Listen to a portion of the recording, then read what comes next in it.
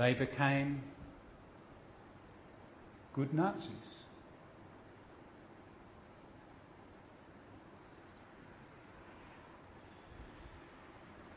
What's happening?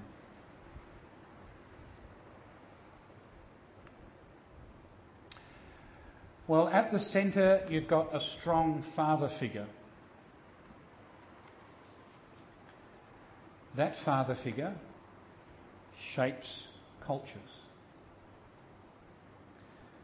That father figure schools your conscience to teach you right from wrong according to his own system. That father figure elicits love for himself and for his family. And that father figure specifies judgment, and he rejects and destroys those who are outside. It's exclusivist. It operates on shame. Having been brought into that situation with your conscience schooled and your culture shaped and your heart overflowing in love for the father figure, you just try and go against it.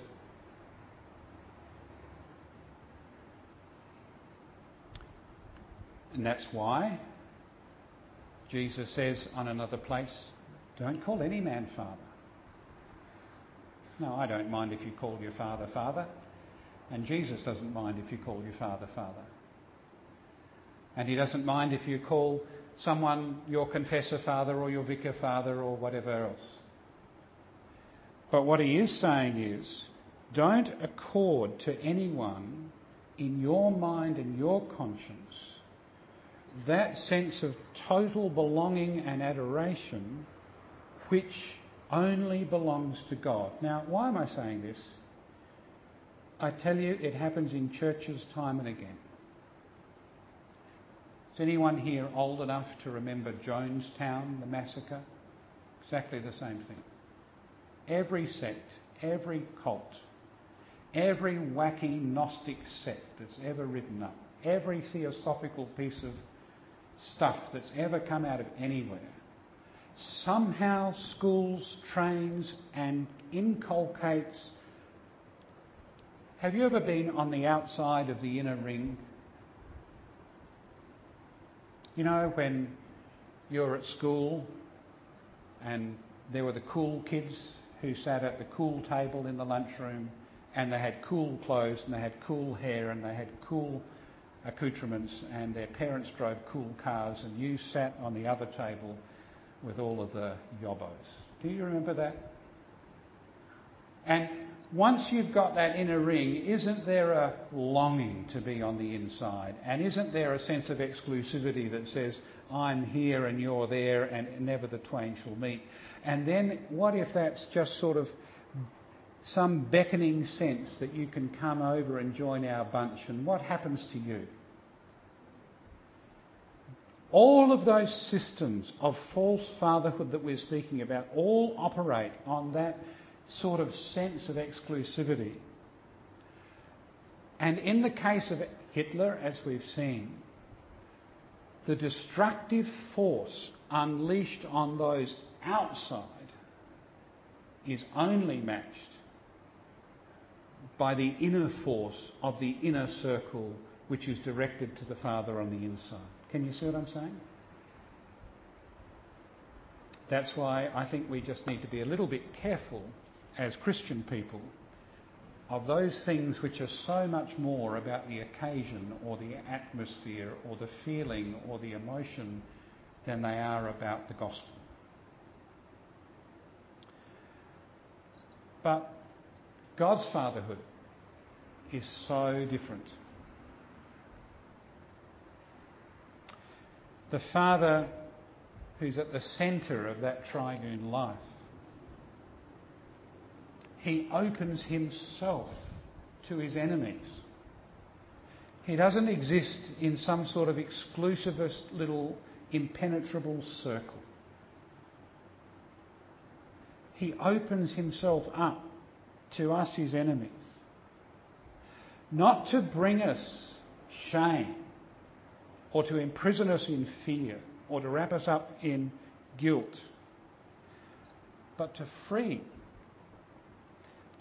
from the guilt and the shame and the fear by filling us with his love. So that Father bears us up in his arms on the cross. Now, how different is that? And what God's doing in redeeming this humanity for himself is aligning us to that fatherhood, not the other fatherhood. And the spiritual battle for that fatherhood, which we've read of just in passing in John chapter 8, lies behind the tensions and strife and jealousy and bitterness across all of the nations of the earth. But we're closing, and there is this. Somewhere in all of that mess of wrong fatherhood, there is still something it wants to give to its children. And Jesus says, if you then who are evil know how to give good gifts to your children, how much more will your Father who is in heaven give good things to those who ask him?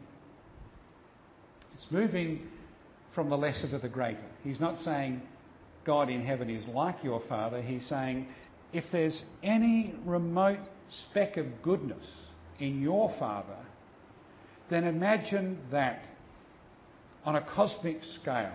How much more? But Luke doesn't leave it just undefined. How much more will your Father from heaven give the Holy Spirit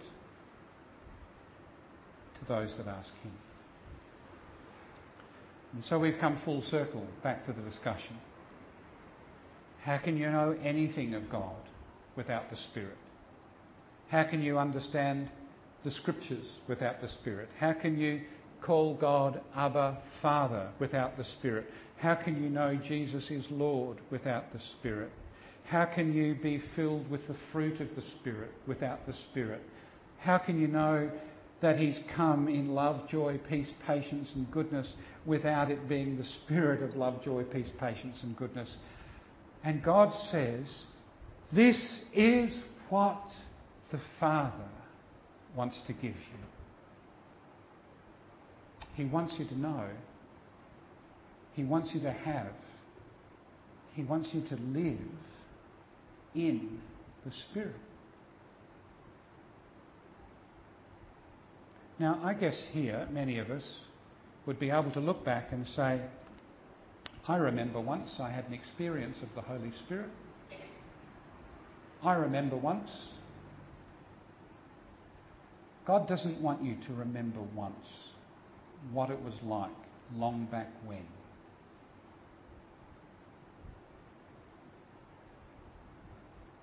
How long? This is not to bring you under guilt, it's to us to ask a question in your mind. How long has it been since you said to your Father in heaven, "Oh Father, please fill me with your Holy Spirit. Please give me the greatest of all the gifts. Give me the Holy Spirit." How much more would you do that for me than my Father would give me a good gift? Beloved, we live in God the Father, adopted through the redeeming work of Jesus Christ, to be filled with the Spirit of the Father.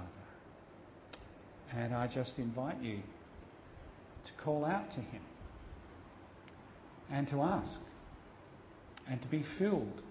And as Paul says in Ephesians, to be on being filled, that you might know the height and length and breadth and depth and know the love of God which surpasses knowledge. We're going to pray. Our gracious Father, we thank you that the wonderful, full and free gift of your Spirit is not absent, but you've given us your Son, and through him you've poured out the Spirit that we might call you Abba, Father. We pray that you would fill us, that you would grant to us the joyous gift of refreshing showers of the Spirit's presence. Grant to us, Father, that we may go on in his fullness. Grant to us that we may live in his love. And teach us, our Father, in loving you, what it means to love one another in your Son. We pray in Jesus' name. Amen.